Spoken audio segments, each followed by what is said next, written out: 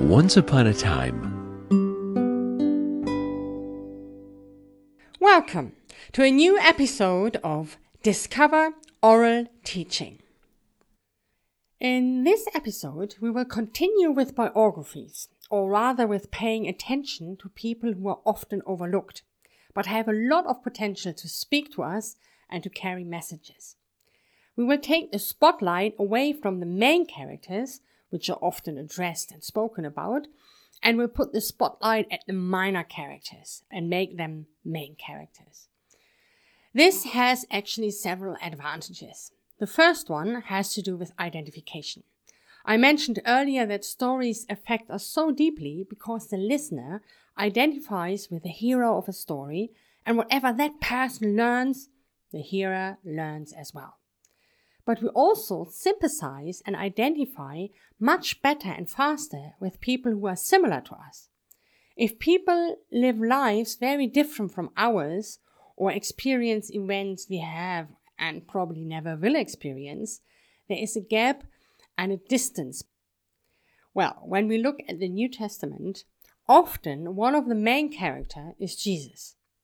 And no one, believer or not, identifies with Jesus. And the other main character is often a person who experienced some supernatural event, being healed or raised from the dead, or have demons cast out, all experiences which only very few have actually experienced personally. So in general, the average listener won't identify easily with these main characters and can feel rather with bystanders, which are the minor characters. A second advantage of looking at the side people is that themes can be addressed which might be very relevant to the people who listen to your story or lesson. I will explain that in detail soon. A third advantage is mainly for those of you who like to act out Bible stories. I'm sure whoever did it knows how difficult it is to act Jesus.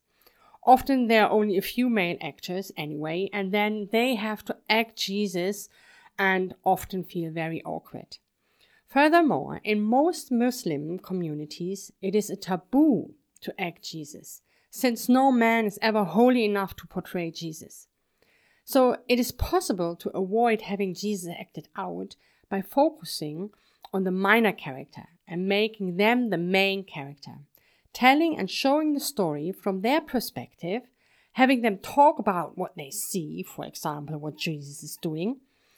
That will bring the story and the situation alive, but leaves Jesus and also other difficult things to act, like Peter sinking in the water, off the stage.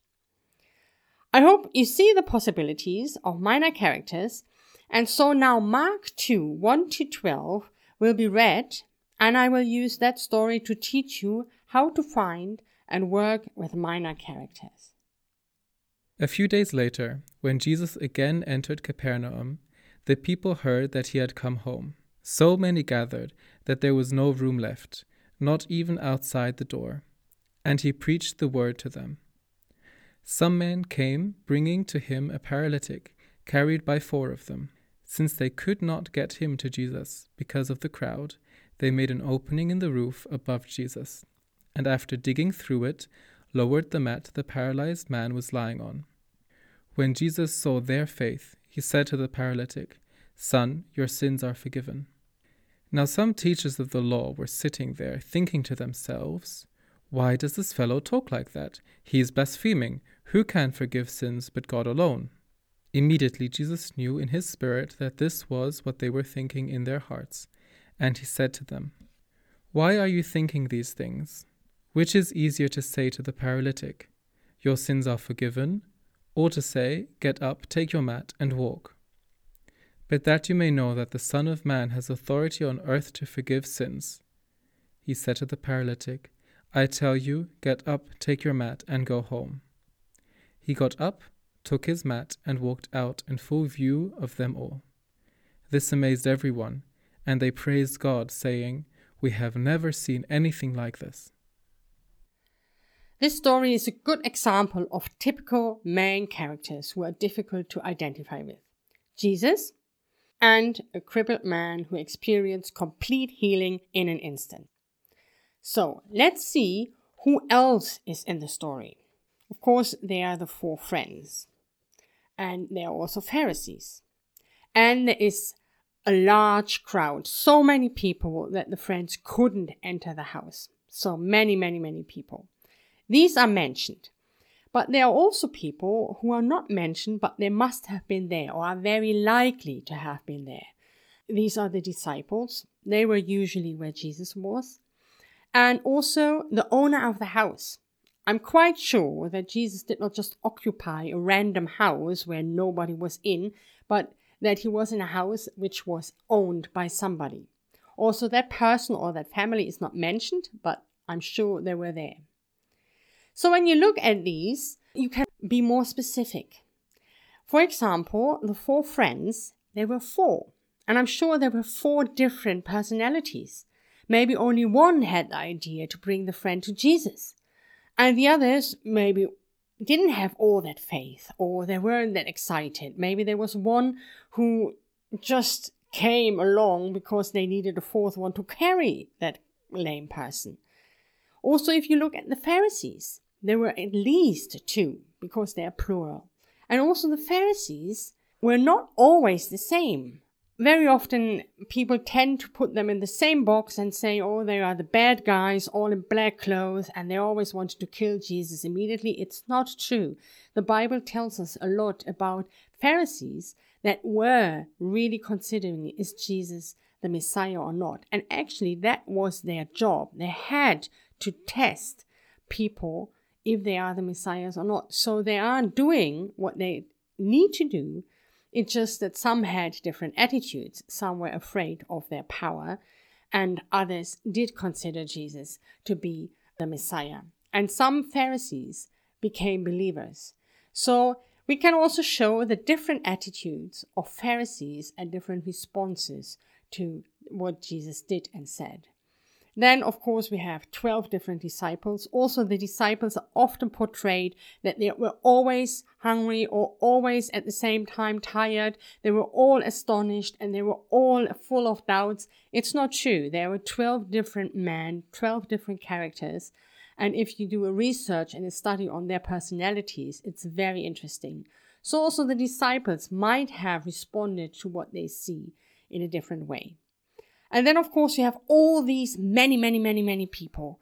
And you can, of course, say, well, what kind of people were there? There were men, women, children. It's not really interesting. Make it more specific. So maybe there were people who were just nosy and hanging out and following Jesus, wanting to see what happens. But maybe there were also neighbors or parents. And then it's always interesting to specifically say whose parents it were or neighbors, because there is a difference. Were the parents of the friends or the parents of the lame person? It is, of course, much more interesting to look at the parents of the lame person who had to care for a sick child for many years. As closer as a person is emotionally to the events, as more interesting the person gets. For example, just imagining, we don't know if that person was there, but the fiancé of the lame person. Imagining she was there, knowing she would marry soon a crippled person. And suddenly, her fiancé can walk and is a healthy man. That would change her future totally.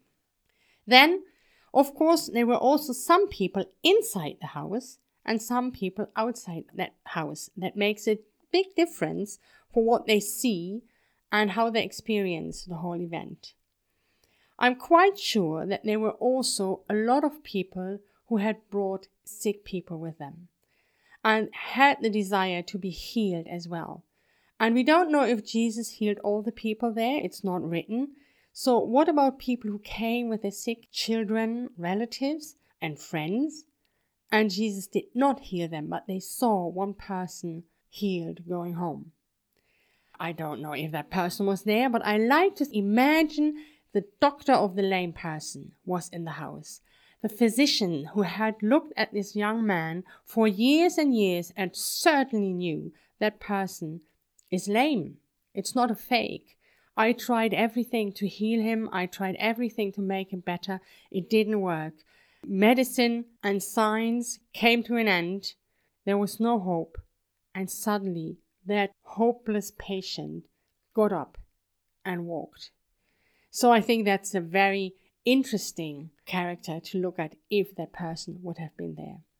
And I just said already in the beginning that you can address themes by minor characters who might be relevant and interesting to your audience. So, for example, if you have in your church or in your group people who struggle with chronic illnesses, and they might have prayed a lot, they might even went to healing conferences or anything, but God chooses not to heal them. There might be a lot of hurt and also struggle and doubts in their faith. And then if you choose to have a person in the crowd who came with someone, another sick person, and does not get healed, you could address thoughts and struggles and put it in the mouth of that person that might be very comforting and actually helping the people who are struggling with that issue. The same with parents. If you have people in your church who have to care for parents or other sick people in their family, maybe having a parent who has to care for the son for many years speak on stage or in the story about the life, what it means to have a sick child and to care for that child, can be very, very helpful for these people to hear it. The same if you have an audience that would be interested in Bible and science, this physician might be a good character to address issues that are relevant for your audience. So this is about the story, if you stay in the time that the story happens, but actually you also have before the story and after the story. For example, you could look at the 4 friends before they decided to go to Jesus. Maybe they had a discussion. Is it worthwhile? Is Jesus really trustworthy? Where does he get the power to heal? Is he from heaven or is he actually a servant of Satan? These discussions come up in the Bible, so you could also address that topic while you show the 4 friends. You could also show things that happened after this event of the story. You could show the lame person now being healed. He has to deal with a completely new life. He was always crippled, now he is healed, and he has to start working to take responsibility. You could show the Pharisees on their way back to Jerusalem, arguing what they should write in the report. You can also show the owner of the house. After everyone is gone home, the owner of the house is left behind, has to clean up, and he has a hole in his roof. Maybe he's not really excited about it. Maybe he thinks, well, I'm not inviting Jesus again if this is a result of hospitality. Maybe he is excited. We don't know. But you see, you can really have interesting perspectives and themes and scenes if you go a little away from that story and look what happened before or what might have happened before and what might have happened afterwards. There are quite a number of options which are all connected with just one story. So the Bible is full of stories and possible themes and characters. But there's one aspect which I like to address shortly. As further you go away from the story, maybe main character-wise or time-wise, as more interpretation and assumptions come around the corner. So we use the little we know, but the rest we often fill with thoughts and possibilities. And I mentioned it before with storytelling. If my audience does not know anything from the Bible and my story or my drama is the only source of the Bible they will get, I will stick as close to the original text as possible. And even if the audience knows the Bible, I still have the responsibility to do research about the social, cultural, and religious backgrounds of that time in order to do the Bible justice and not just project into the story and into the character whatever I like. I can't be random. I have to take responsibility. To finish on a positive note, I want to repeat that even though societies and cultures were different back then, the people were still like us in the way their hopes, their dreams, fears, and challenges. And God is also still the same. And therefore there is a lot to relate to and a lot to learn from the Bible stories. So, get up, choose a story, take your time to look at the minor characters. Who are they? Start thinking about how they might have experienced that situation you're reading about.